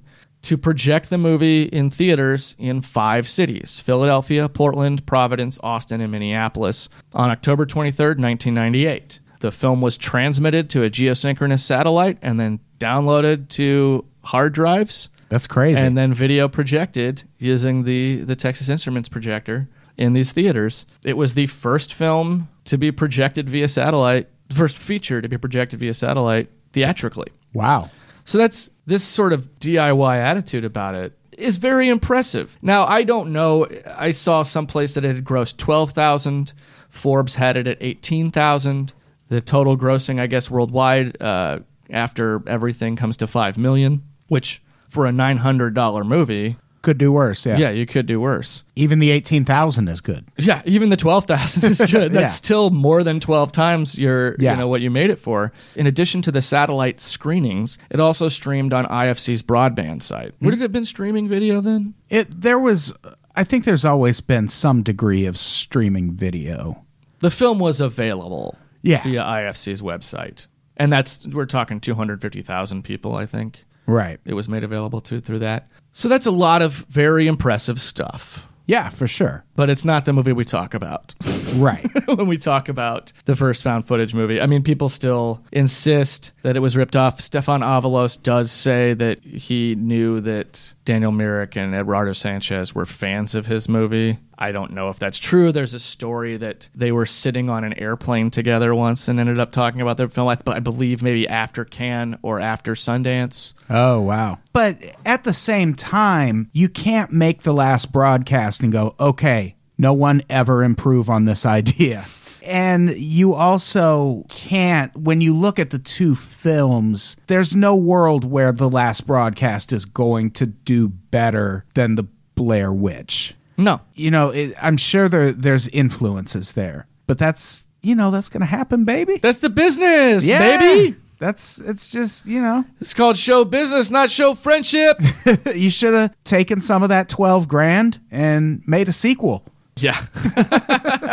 Yeah. You could have taken $10,000, matched the Blair Witch's budget, and then you still would have made a minor profit of $1,100. Mm-hmm.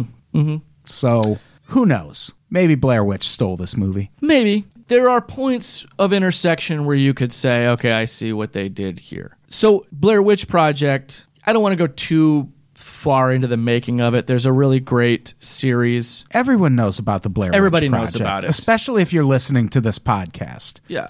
Go read Ben Rock's chronicle of it at Dread Central. Yeah. It's a multi-part. You can watch the Library of Congress panel, too. That's very interesting with Eduardo Sanchez and Julia Merrick and Mike Manello. What the Blair Witch did that Last Broadcast didn't do, I mean, they had a team of 3 historical fabricators constructing the mythology for this thing. Yes, it was based on the Bell Witch of Tennessee, which is an interesting story. Right. But the Blair Witch... They created their own monster. Their own monster. Basically. They created their own story for it. And if you watch The Curse of the Blair Witch, which was the promotional pseudo-doc for Sci-Fi Channel, and actually, here's where some of the contention comes in. Initially, when Blair Witch Project was being made, they had approached it to be a pseudo-documentary.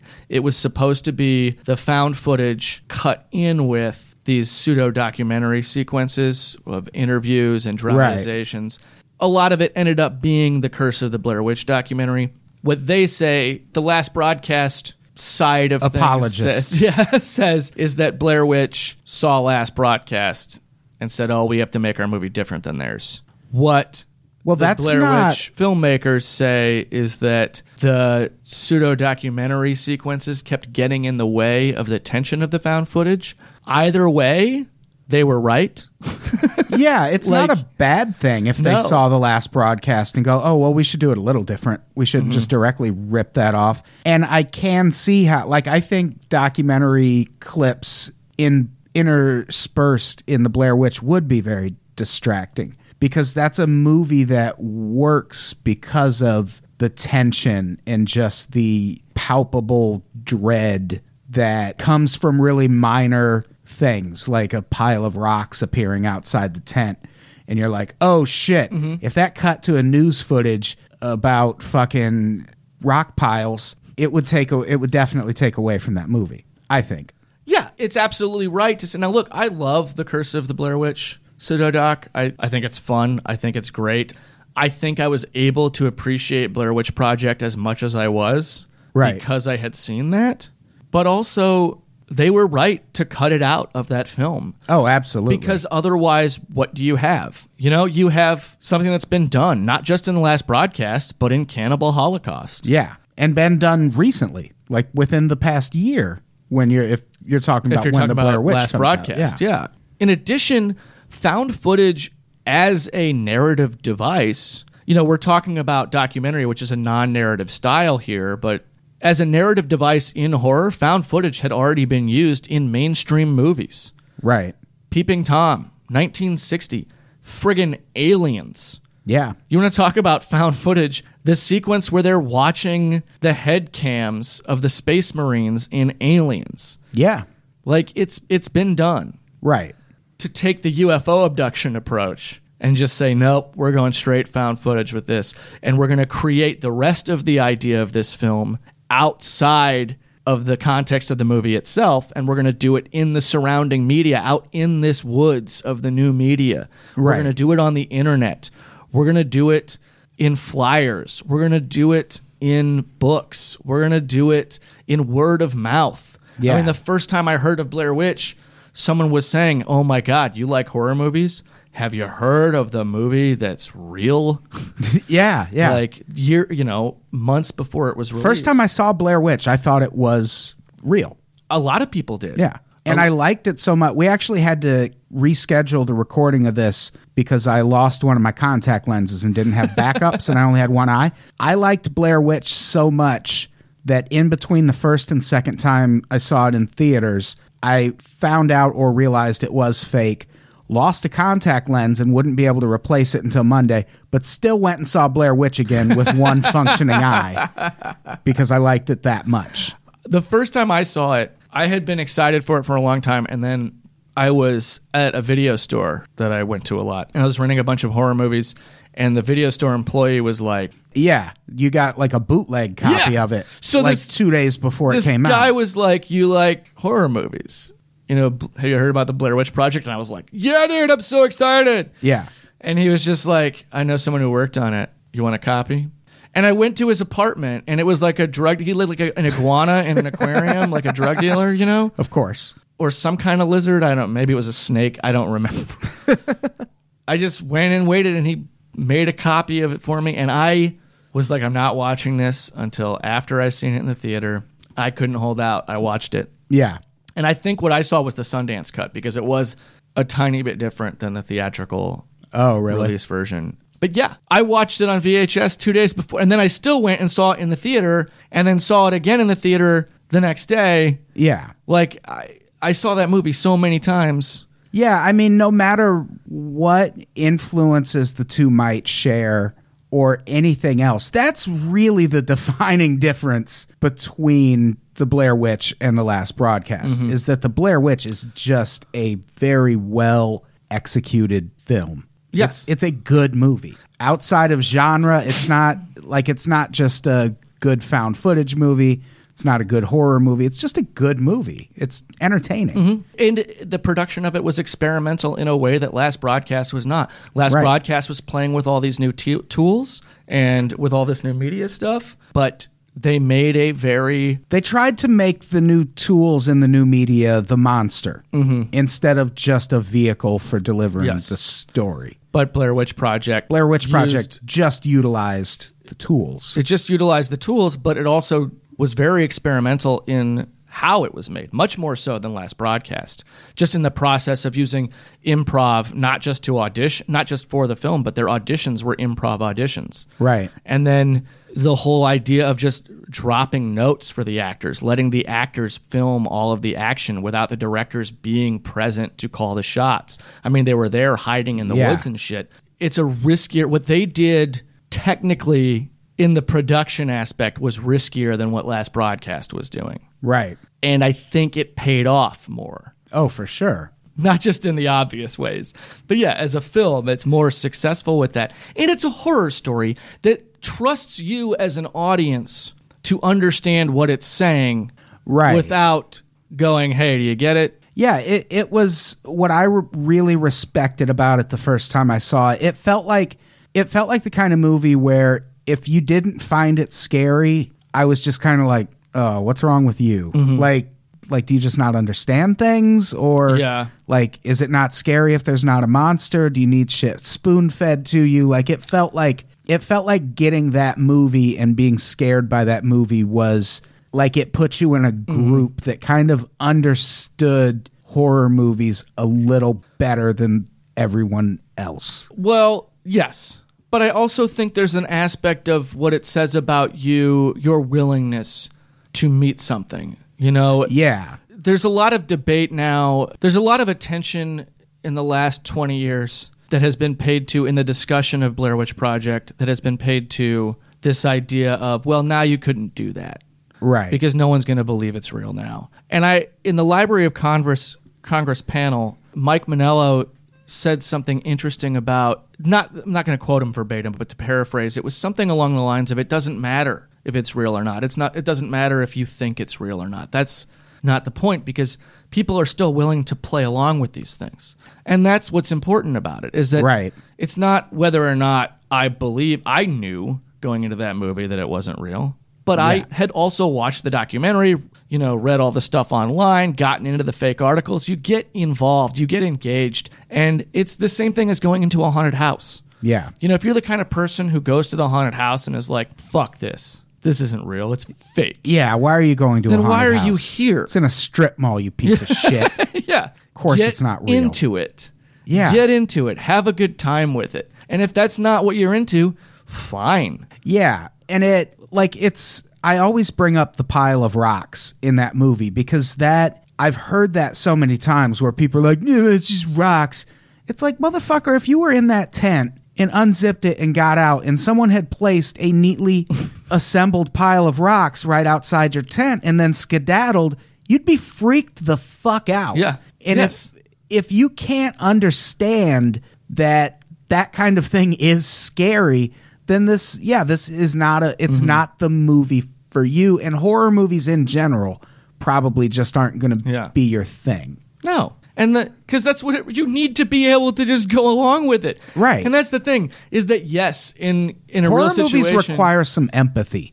Mm-hmm. You have to be able to put yourself in that person's position and go, well, how would I, like, even though what you're seeing is fake, how would that make you feel? Mm-hmm. And that's what you go to a horror movie for. Well, and in the subject of specifically the Blair Witch Project, they were more concerned with realism than with anything else. And I don't think, it's said that they had such a small budget so they couldn't have any monster effects. I don't know that they would have gone with them even if they did, because what they've said is that on their first edit of it, when they were assembling all the footage, and then they decided to go strictly with the found footage as opposed to this constructed pseudodoc around it, they said that their first pass at the assembly was just going through all the footage and cutting anything that didn't feel real. Anything in the performances that felt artificial, anything in the action that felt false, get rid of it. Yeah. And thereby, going with these things like the pile of rocks or the stick figures hanging, they're these small little things that you can believe would be out there. And even if you were out there apropos of nothing that we've talked about, that shit would scare you. Yeah. If it was there and then if it wasn't there and then suddenly was. Hanging tree stick figures were anywhere. Yeah. There's an artist, I hope it's an artist, going around cities right now. I'll show you one of the pictures after we're done because they're popping up in my neighborhood. But just putting these creepy doll faces everywhere. Oh, gosh. And sometimes they're hot pink. Sometimes they're like this weird gray that looks aged. And I first noticed them. There's an underpass right over here next to my apartment. There's a bench on the other side of that overpass. And one day there were just two creepy doll faces on it.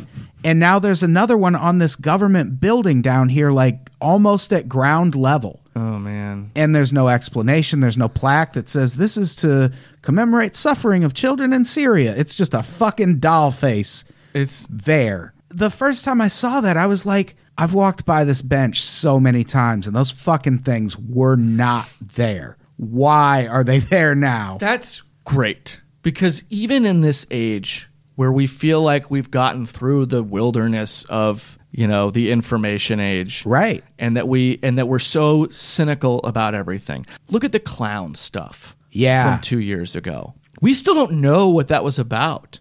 No clue. But when it started, everyone's, it's probably promoting a movie. That's how cynical we are now, is that because of things like Cloverfield, the Blair Witch Project, The Ring.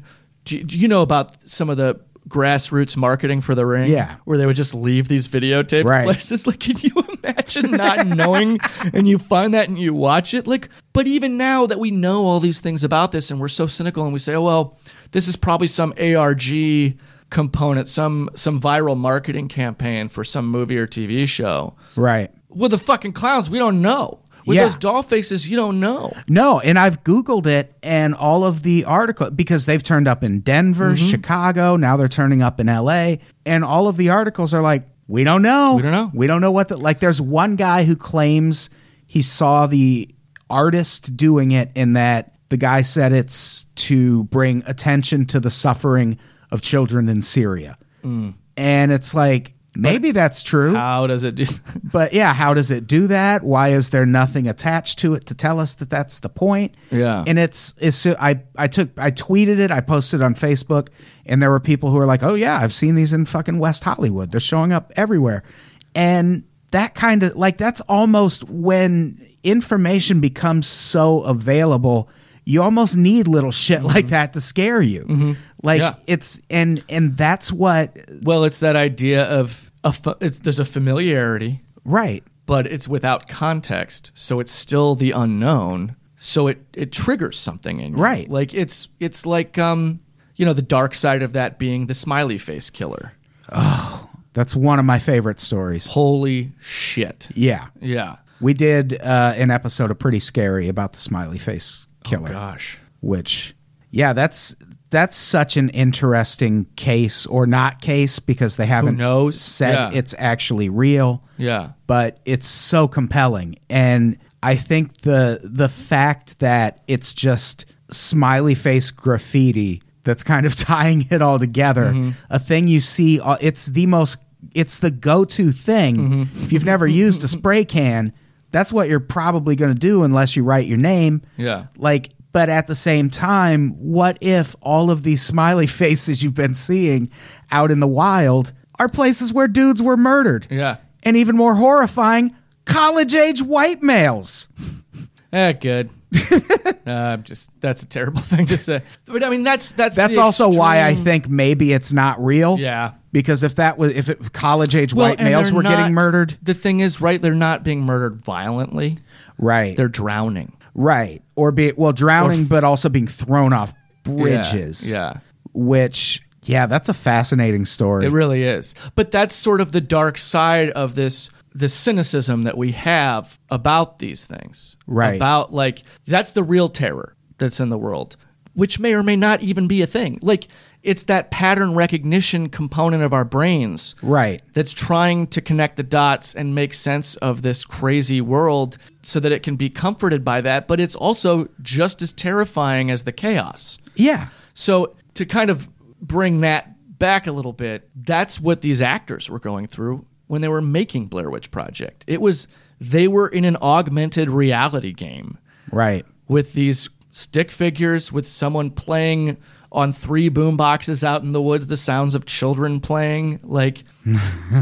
They were signing up for an extreme haunt, essentially. Right. Before there was such a thing as an extreme haunt. It was basically Tropic Thunder. If you remember the opening of Tropic Thunder, he's like, we're just going to drop you in the woods and it's all going to be real. Yeah. And then obviously that doesn't happen. But that's kind of the approach they took. Yeah, and they had some happy accidents in there. They had some not so happy accidents in the making, and then they had some happy accidents that ended up working out better than they thought. It just goes to show that, to repeat myself, I feel like they took bigger risks by doing something a little simpler. And then what we get then is an actual horror story with a real meaty mythology behind it. Yeah. And they utilized the website stuff in a way that I don't think Last Broadcast did. Right. But not to the degree. I mean, obviously, they also weren't purchased by Artisan. Right. You know? What the Blair Witch did really effectively was they kind of just gave you all of that website stuff and things really early, and then it was just all movie from there. And I thought that was good. Yes. I thought that was a good approach. Ultimately, what Blair Witch comes down to for me, and how it sort of, I think, caps this context of looking at this phase of found footage horror, is the line, "It's very hard to get lost in America." Yeah. When she says that, and you, as the viewer, are going, oh, it no. might be hard, but you did it. Like, you're fucking lost in America. And it's such a cocky thing to say in the woods. Like at that point, it's almost like the woods are going to go, okay, let's see. Yeah, and they do. Yeah. And that's, for all the other experimental things that movie does, where it either intentionally or accidentally points to some of the same concerns about media and representation and observation. Yeah. There's a lot of that in there. Some of it's definitely intentional. Some of it's definitely accidental. The no one is coming to get you, no one is here to help you. Or the I see why you like being on the other side of this camera. Like stuff like that, whether it's intentional or accidental, that's the one to me that's most fitting for a discussion of the American media landscape of the 90s. And regardless of which one does which first or which one does which better, both of these films came at a point when horror had become a thing of embarrassment. Right. Or had become a joke, irrelevant. It had become too real. Yes. Like Silence of the Lambs, what's not particularly scary about that is that it's just a serial killer story. And serial killers are different from movie. Like Jason Voorhees is not a serial killer. Ted Bundy is a serial killer. Jason Voorhees is an entity. He is a power. He's a force for evil. All of those movie monsters are. And horror movies in the 90s got too real. That's one of my biggest issues with a lot of found footage movies, too. That's what I love about found footage is its capacity to masquerade as reality. Right. I mean, obviously, that's why it's there. But when it does that in a way to reinforce a thing I already know about the world, like, oh, there's people out there that'll kill people. Yeah. Or there's people out there that are dangerous or whatever it is, if it's trying to present to me a real world fear in this format that's meant to mimic the real world, right, and aid the suspension of disbelief and get me more invested and ground me more in the reality of it, my attitude is always, what's the point? Why don't I just watch a documentary about that? Right. Then? If I want to watch a found footage horror movie, I like the implications of setting something supernatural in this grounded reality. And that's kind of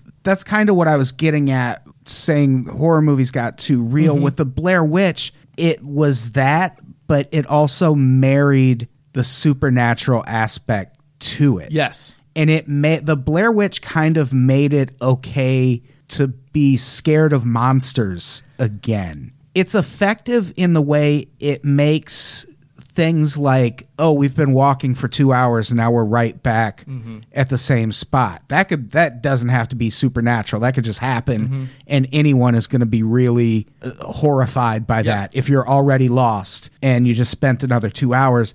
But also it married the idea of, yeah, all that's scary, but also there's this fucking witch building stick figures and putting rocks outside tents, and that's coming too.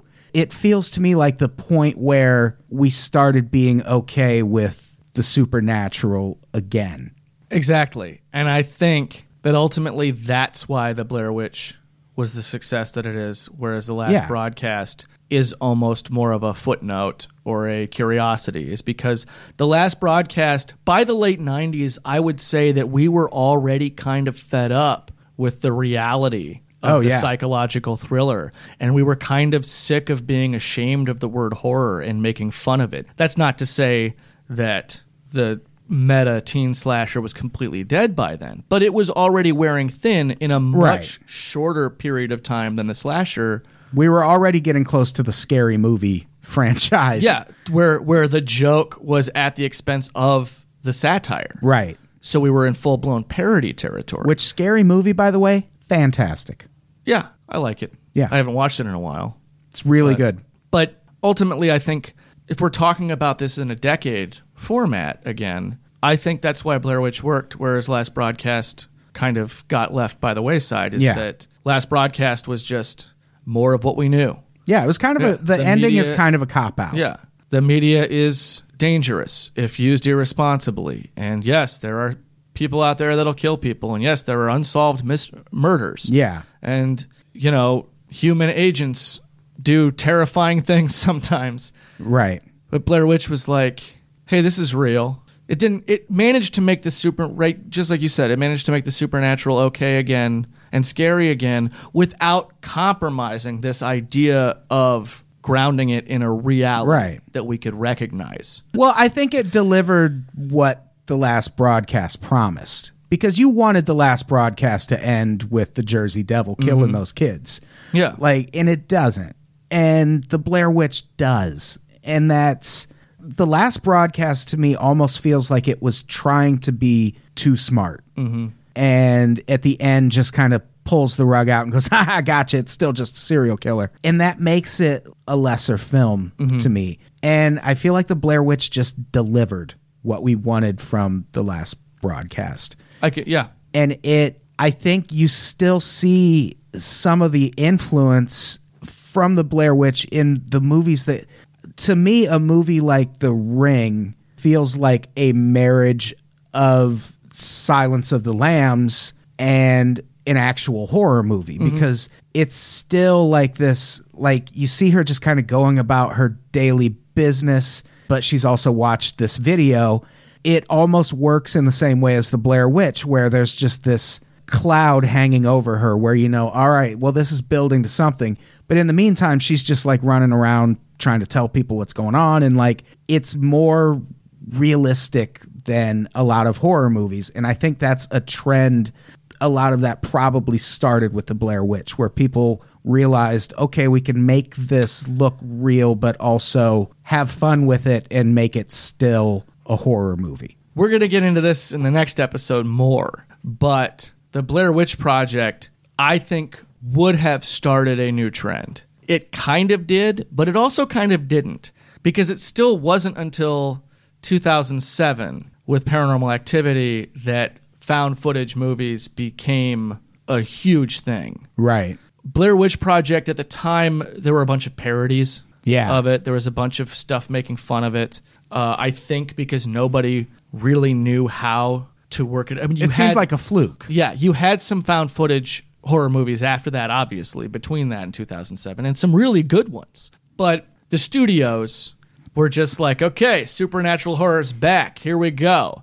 Yeah. And it didn't quite work. I mean, there was The Haunting remake the same year as Blair Witch Project. Yeah. But you know what? I was trying to set up for the next episode because I was going to be like, I think 9/11 fucked that up. Because 9/11, I think, shocked us right back into reality shit. Yeah. And it's why the torture porn stuff started. But forget that. But we'll get to that on the next episode. We'll get to that on the next one. Anyway. Things go in cycles. It happens with music, like in the 90s, Nirvana comes in and they're like, all right, no more titties in music. We don't want to talk about women. It's not going to be a sexualized thing, but we are going to rock pretty fucking hard. And for a long time, a lot of people were like, yes, I like that.